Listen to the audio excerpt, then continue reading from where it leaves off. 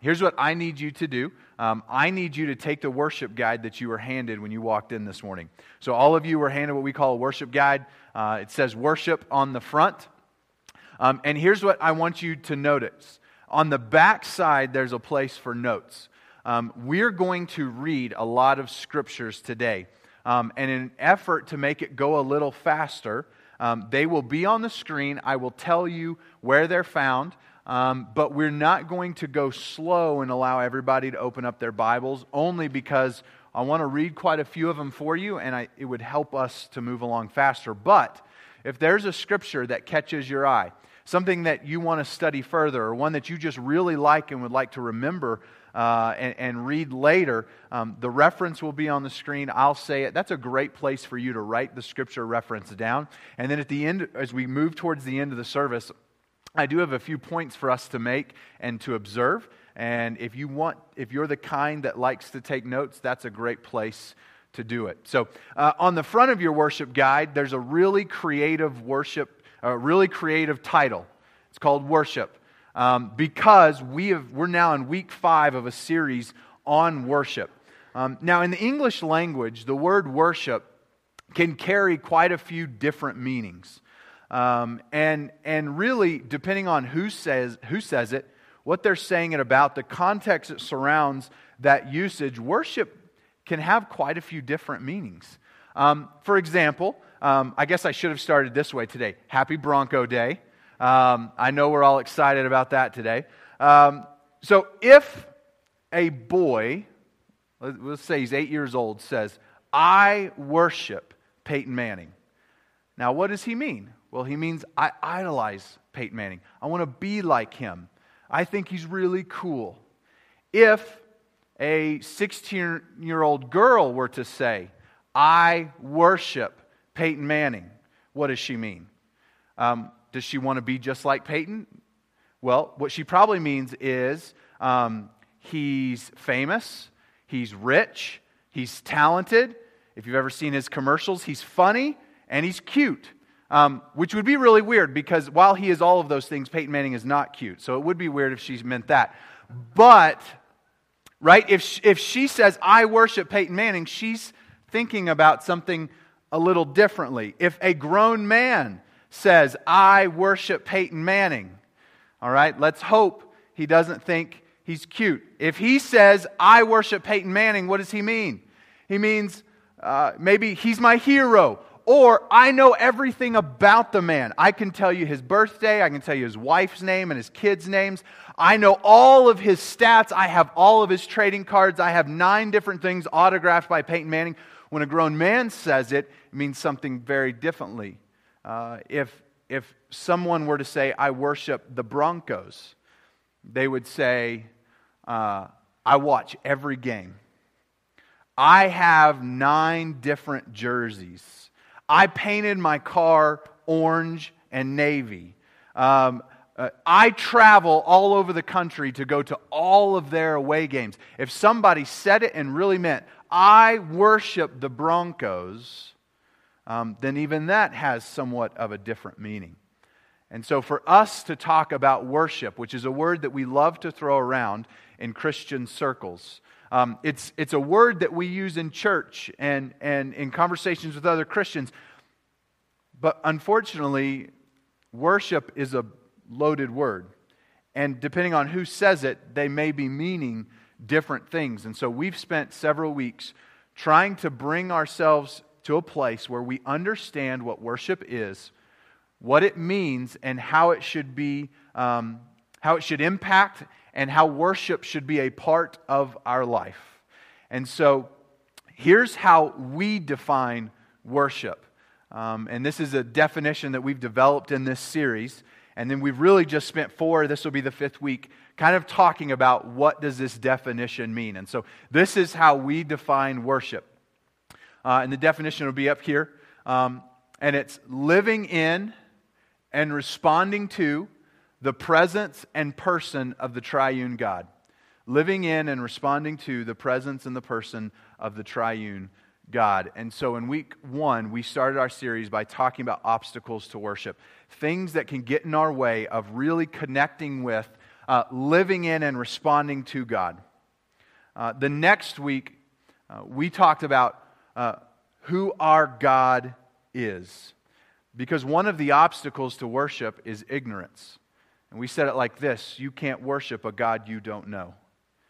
And so we spent 1 week just talking about our God is.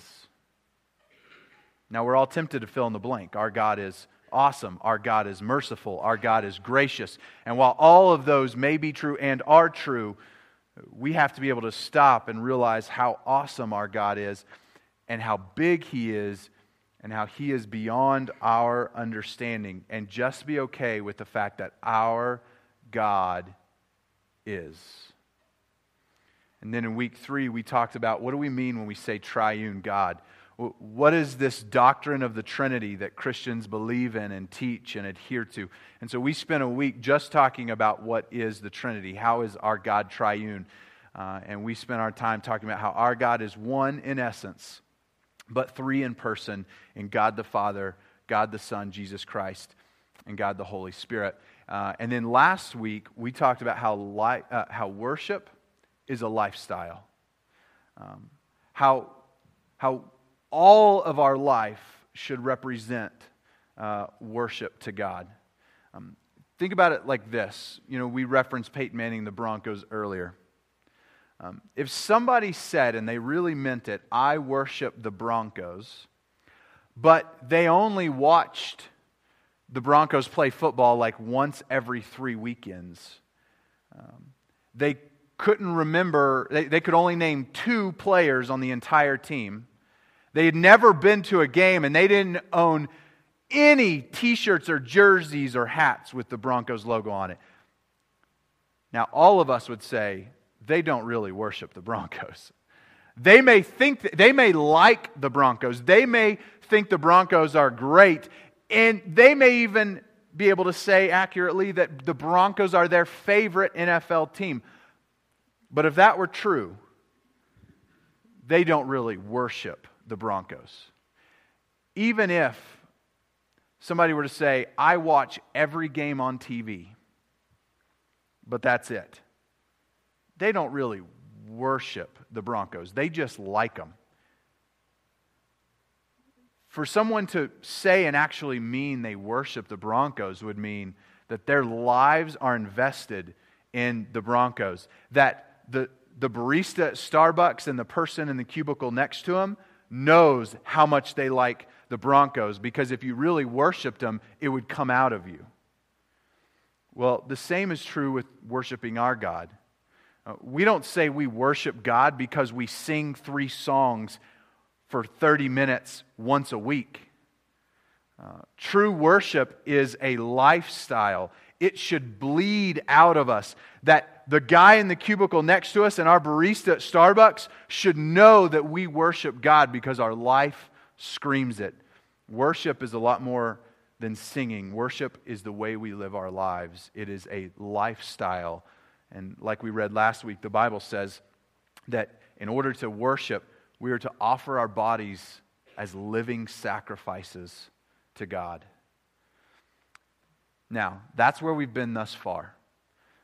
And that's the big heart of worship. But it would be crazy if we did a series on worship and we never talked about singing. Because while worship isn't limited to singing, it is a very important part. And so here's what I want to do. I want us to look at some scriptures that talk about singing, so that we can all be on the same page about what the Bible, what God has to say about singing. Because if you think about it, it is kind of strange. We don't sing corporately anywhere else unless you go to a baseball game and sing the national anthem. All right? We don't just go bowling and no one ever is like, hey, before we roll the first ball, or whatever you call it when you bowl, I think there's this great Miley Cyrus song that I think is appropriate here. Can we all just join hands and sing it together? Like, nobody ever does that, right? So the fact that we get together every week and sing songs is somewhat different. And so why? So I have a number of scriptures for us. The references will be on the screen because I'm going to go through them a little quickly. And then we're going to talk about a little bit about maybe why God wants us to sing. And so here's the first one, 1 Chronicles. We're going to start in the Old Testament and then we'll move to the New Testament. 1 Chronicles 16, starting in verse 23, says this, "Sing to the Lord, all the earth. Tell of His salvation from day to day. Declare His glory among the nations, His marvelous works among all the peoples. For great is the Lord and greatly to be praised." Here's another one in Nehemiah chapter 9, starting in verse 5. "Stand up and bless the Lord your God from everlasting to everlasting. Blessed be your glorious name, which is exalted above all blessing and praise." Psalm 100. And this says verses 1 through 5, but this is actually the entire psalm. And so you can write down just Psalm 100. And it says this, "Make a joyful noise to the Lord, all the earth. Serve the Lord with gladness. Come into His presence with singing. Know that the Lord, He is God.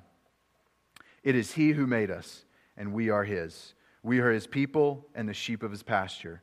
Enter His gates with thanksgiving and His courts with praise. For the Lord is good. His steadfast love endures forever, and His faithfulness to all generations." And so that's a declaration of how good our God is. But notice how it starts. It starts with, "Make a joyful noise to the Lord." Psalm 68, starting in verse 4. "Sing to God. Sing praises to His name. Lift up a song to Him who rides through the deserts. His name is the Lord. Exult before Him. Father of the fatherless and protector of widows. It is God in His holy habitation." Psalm 33, starting in verse 1. "Shout for joy in the Lord, O you righteous. Praise befits the upright. Give thanks to the Lord with the lyre. Make melody to Him with the harp of 10 strings. Sing to Him a new song. Play skillfully on the strings with loud shouts." And so now we get even a fuller picture where a lot of times the references to congregational worship are to singing, but now even God's saying, use the instruments, make it loud, and sing a new song. Isaiah 12, starting in verse 5. "Sing praises to the Lord, for He has done gloriously. Let this be made known in all the earth. Shout and sing for joy, O inhabitant of Zion. For great in your midst is the Holy One of Israel." Psalm 105, starting in verse 1. "Oh, give thanks to the Lord, call upon His name. Make known His deeds among the peoples. Sing to Him, sing praises to Him. Tell of all His wondrous works." Now I want us to jump into the New Testament. I think of all the scripture references, both old and new, and that all we're going to read, I think I may enjoy this next one the most because of what it teaches us, if you think about it for just a moment. Mark 14:26. "And when they," this is talking about Jesus and His disciples, "had sung a hymn, they went out to the Mount of Olives." Now that's a pretty simple sentence, but let's paint the context. Okay? This is the night before His crucifixion. Jesus has just eaten His last supper with the disciples, and He has just instituted what we now consider the Lord's Supper or communion or the Eucharist, depending on what Christian background you come from, where we take the cup and we take the bread to remember His sacrifice. The Passover that used to represent when God saved His people from the oppression of the Egyptians now represents when God saved His people from the consequences of our sin. And so He institutes the Lord's Supper, and He spends His last evening with His disciples. And He even begins to warn them about what's going to take place. That someone is going to betray Him and hand Him over for some money. They're going to take a bribe to turn over the Son of God. And then He begins telling His disciples, all of you before this is over will flee from me. And He tells Peter, you're going to deny me 3 times. You can feel the weight of the moment. Jesus, knowing what He's about to walk into, He's going to go to the Mount of Olives where He's going to ask His disciples to stay up with Him through the night and pray. And despite how serious the moment is, his disciples keep falling asleep. And he keeps waking them up and saying, can you not just stay awake with me for an hour? Can you not pray with me? And they keep falling asleep. And Jesus, under the stress and the weight of the moment, begins literally sweating drops of blood. And it's in the Mount of Olives where Judas will show up with the soldiers and betray Jesus with a kiss. And it's in the Mount of Olives where he'll be arrested. And then for the next 12 hours will be some of the darkest moments human history has ever known. He just has dinner with his disciples, and knowing what's to come, knowing that this will be one of the last moments he's with them before his death, they're singing. Before he goes to pray and prepare himself for what's to come, he gathers his disciples, and together they sing. Next one in Acts 16. Starting in verse 23. And when they had inflicted many blows upon them, they threw them into prison, ordering the jailer to keep them safely. And so this is the Apostle Paul and one of his friends named Silas. And they have just entered into a new city, began preaching the gospel, and people got upset at their preaching. And so they took Paul and Silas and they beat them and arrested them. And then here's what happens in verse 24. Having received this order, he put them into the inner prison, that's talking about the jailer, and fastened their feet in the stocks. Verse 25. About midnight, Paul and Silas were praying and singing hymns to God, and the prisoners were listening to them. If you know the story, in the midst of this singing and praying, an earthquake comes, the shackles fall off. God does a movement. The jailer gets saved. His whole family gets saved, and God comes through. But notice in this dark hour, after having been beaten, sometimes we forget what this can look like.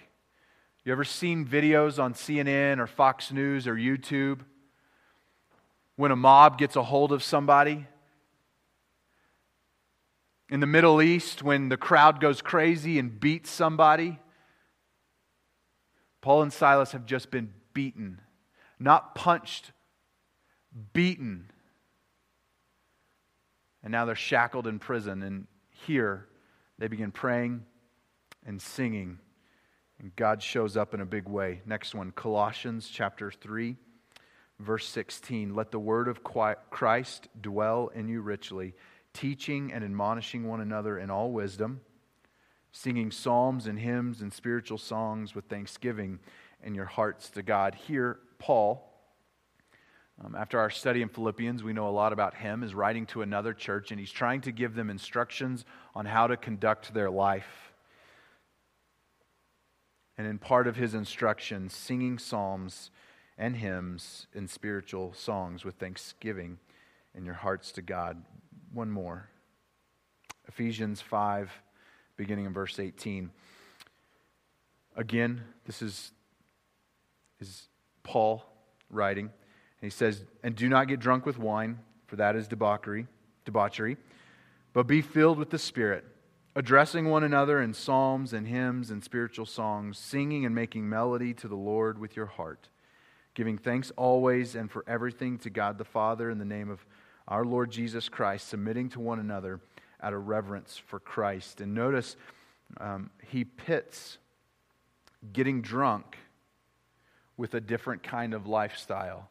Now, this is not a sermon on alcohol and whether or not you're allowed to have any or how much.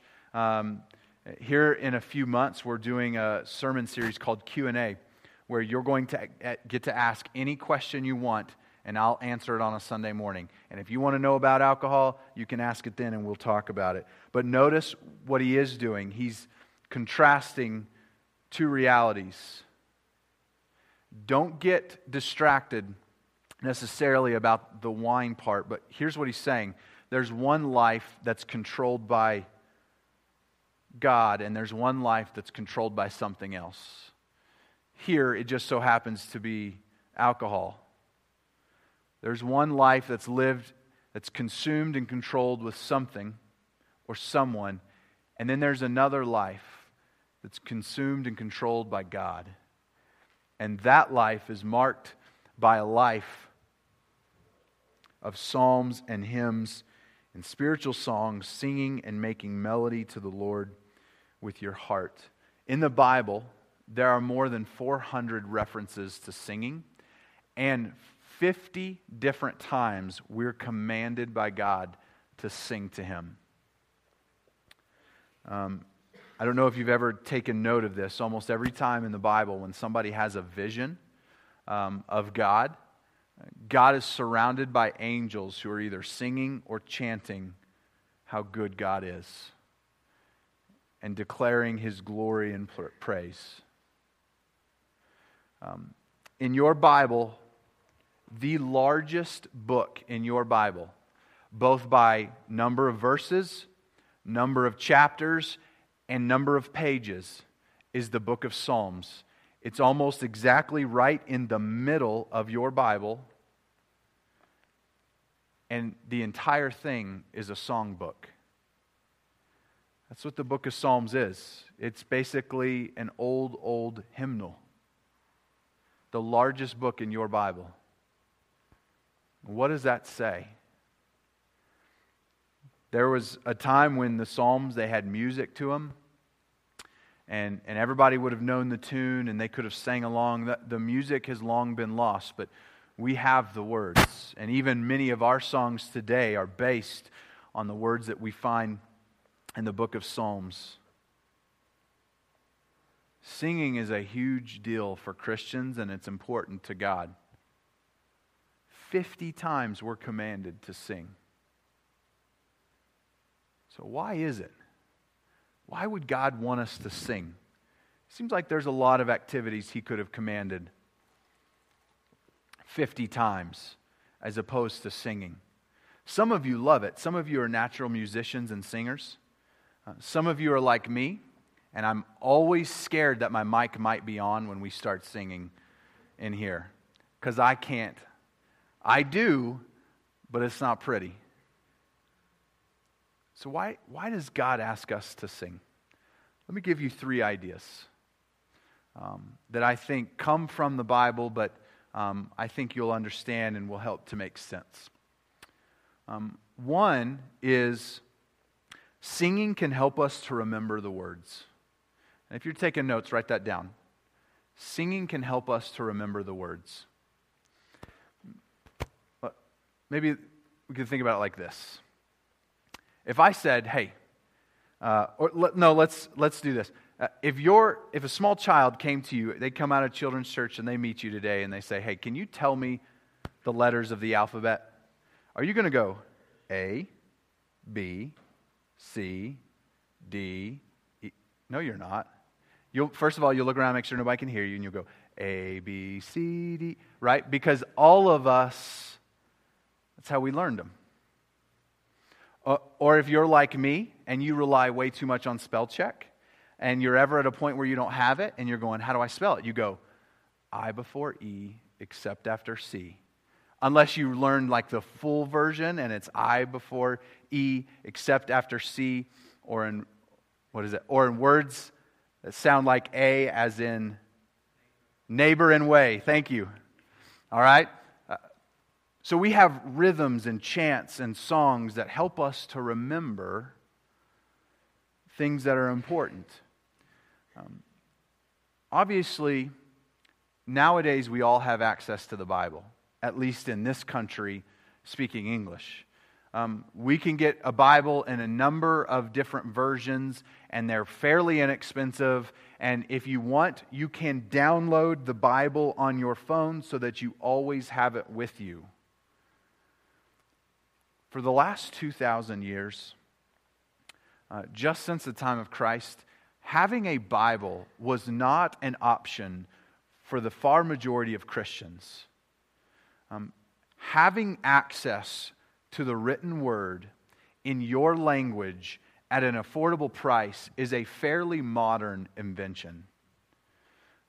For a number of reasons. One, for a long, long time, up until Gutenberg invented the printing press, your Bible had to be hand copied. The cost was enormous. So generally, a church would have a Bible. And when you wanted to learn the Bible, you came to church and you heard it read. Even as things started to develop and more Bibles became available, a lot of people couldn't read. So maybe you could have access to a Bible. What are you going to do with it? Because you can't read it. So for the majority of Christian history, chants and creeds and songs have been what's used to teach people in the faith. Because all of us can remember a song once we get a hold of the tune, a lot easier than we can just remember a couple big paragraphs of words. And so for you and I, as we sing, and we sing songs over and over and over, they start to become ingrained in us. And it allows us to remember and to hang on to those truths and to the words. So that when we don't have a Bible in front of us, or maybe we just don't have time, maybe you're driving in your car and you don't have the opportunity to stop and open it up or open up your phone Bible or whatever it may be, those songs burn and etch truths and words into our heart. And there's something special about learning songs that doesn't come from just hearing a text, a paragraph being read to you. And so singing can help us to remember words. Here's number 2. Singing can help us engage our emotions. I'm not a huge concert goer. My wife loves concerts. So 2 things happen. Either I buy her concert tickets and she takes a friend, or occasionally I'll go with her. Now, the only caveat I need to say to that is that now that Garth Brooks has announced a comeback tour, I told my wife I don't care what the tickets cost, we are going. That's the only concert in this world that I would pay ridiculous amounts of money to see. All right? But other than Garth Brooks, I'm just not a big concert guy. I don't know if you enjoy concerts or not, but if you've ever been to a concert, and I'm not talking about a Christian concert, I'm talking about if you've ever been to a concert, you've seen worship take place.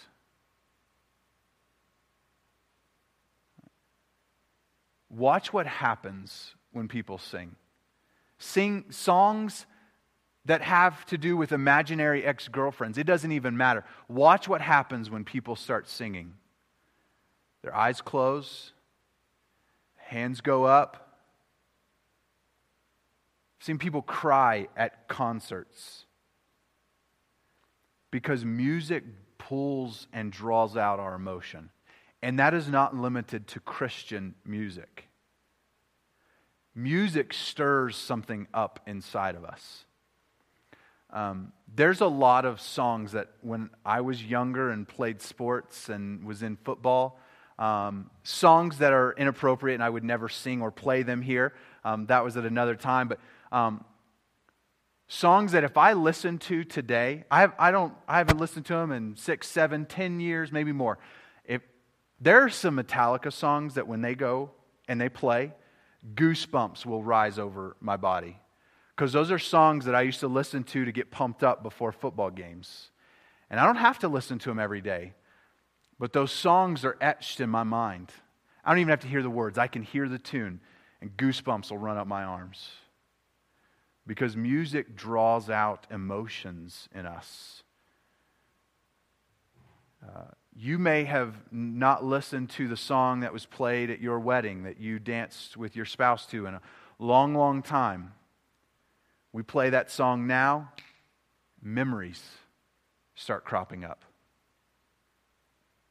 Because emotions and memories get tied to music. Now, here's what we don't want. We don't want highly emotional but very empty experiences with God. And so we don't use music to trick our emotions into being somewhere, doing something where our heart and our mind don't really agree. But when used appropriately, music can draw out emotions in us and give us experiences and connections and memories that are hard, if not impossible, to come to by some other way. Number one, singing can help us to remember the words. Number two, singing can help us engage our emotions.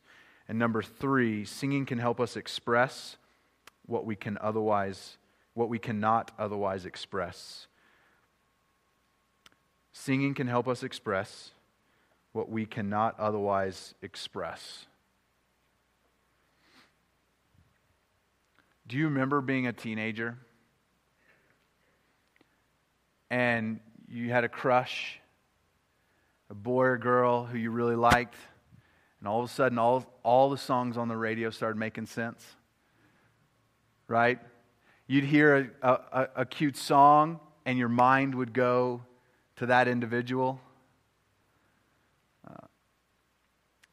We can make connections and express ourselves in ways that otherwise can't be expressed when we use music.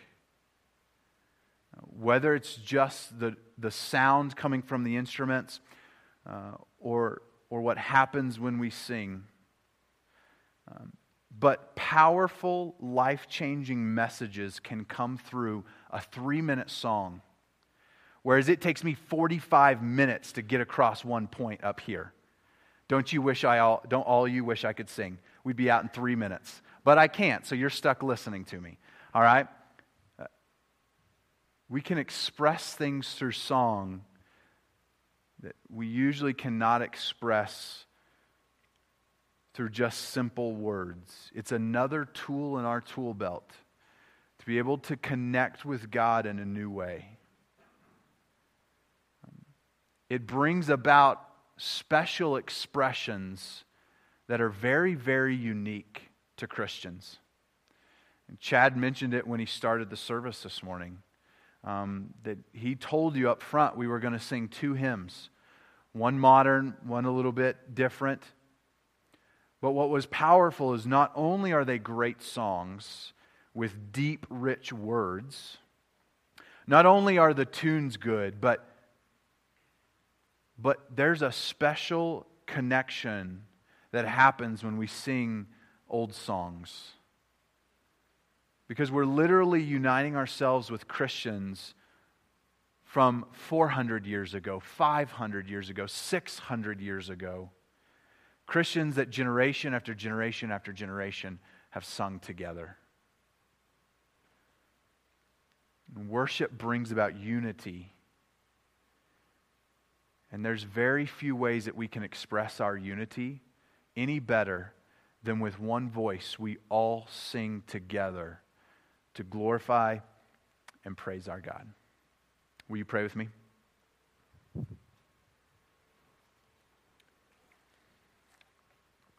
Lord, I thank you for the gift of singing that you have given to us. I thank you for those who have a voice and a special talent for singing and the heart for leading us.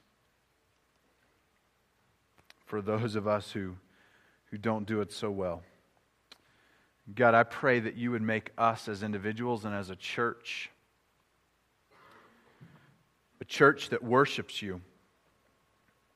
Certainly that we would worship you in how we live our everyday lives. But also that we would be known as a people who sing unashamedly to you. I want you to keep your eyes closed for just a moment. I want to read to you what might be one of the oldest Christian songs that we know of. We just got done studying the book of Philippians, which was probably written in the mid-60s AD. And Paul quotes a song in Philippians. We didn't really talk about it a lot when we got there.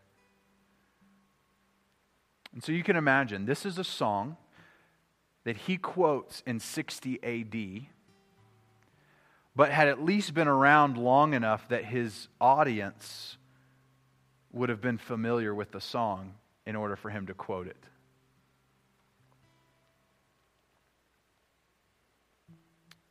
It comes out of Philippians chapter 2. It says, Christ Jesus, who, though he was in the form of God, did not count equality with God a thing to be grasped, but made himself nothing, taking the form of a servant, being born in the likeness of men, and being found in human form, he humbled himself by becoming obedient to the point of death, even death on a cross. Therefore God has highly exalted him and bestowed on him the name that is above every name, so that at the name of Jesus every knee should bow in heaven and on earth and under the earth, and every tongue confess that Jesus Christ is Lord, to the glory of God the Father.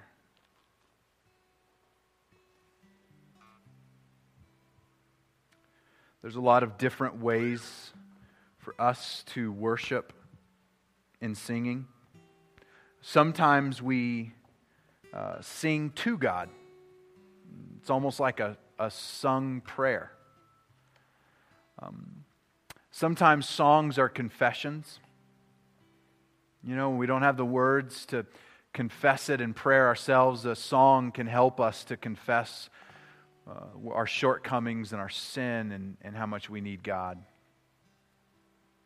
And then there are also songs that sing about God, declaring who He is and what He's done. And that song that I just read to you is a very, very early Christian song. So early that long ago we lost the music to it, but God preserved the words for us. And for 2,000 years, united Christians have been able to believe in and hold on to and hold fast to the truth that Jesus Christ came to this earth and died for you and me.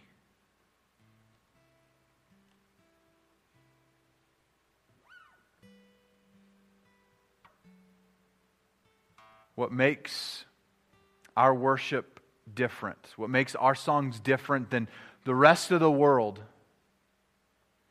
is because we don't sing about ourselves. We don't glorify ourselves. We don't raise ourselves up. We sing about God and His Son Jesus Christ and the Holy Spirit that moves and speaks to us.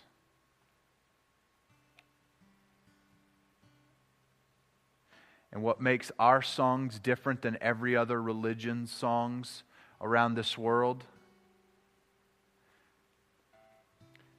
is that every other religion teaches that you got to work hard and hope for the best. Hope that one day you get a chance to go to heaven.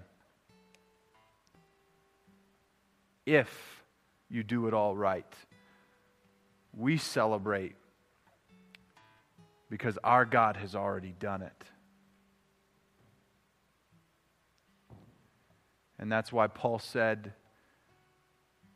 that Jesus is the greatest name, and that at His name every knee should bow and every tongue confess.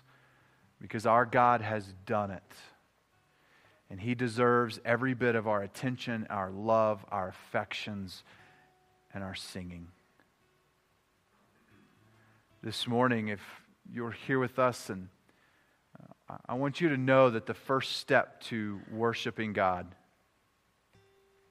is not learning the songs or learning the words to the songs. The first step is being reconciled back to your Creator. And that comes by believing in and confessing Jesus Christ to be your Lord and your Savior. Asking for forgiveness of your sins. Asking Him to make you right with Him again. And He promises to give us the Holy Spirit that helps enable us when we sing to connect to God. Lord, thank you for this time. Thank you for what you're doing and what you're teaching and how you're moving. Would you continue to move in this place? Would what we think about and sing bring you honor and glory? Lord, we love you and praise in your name. Amen.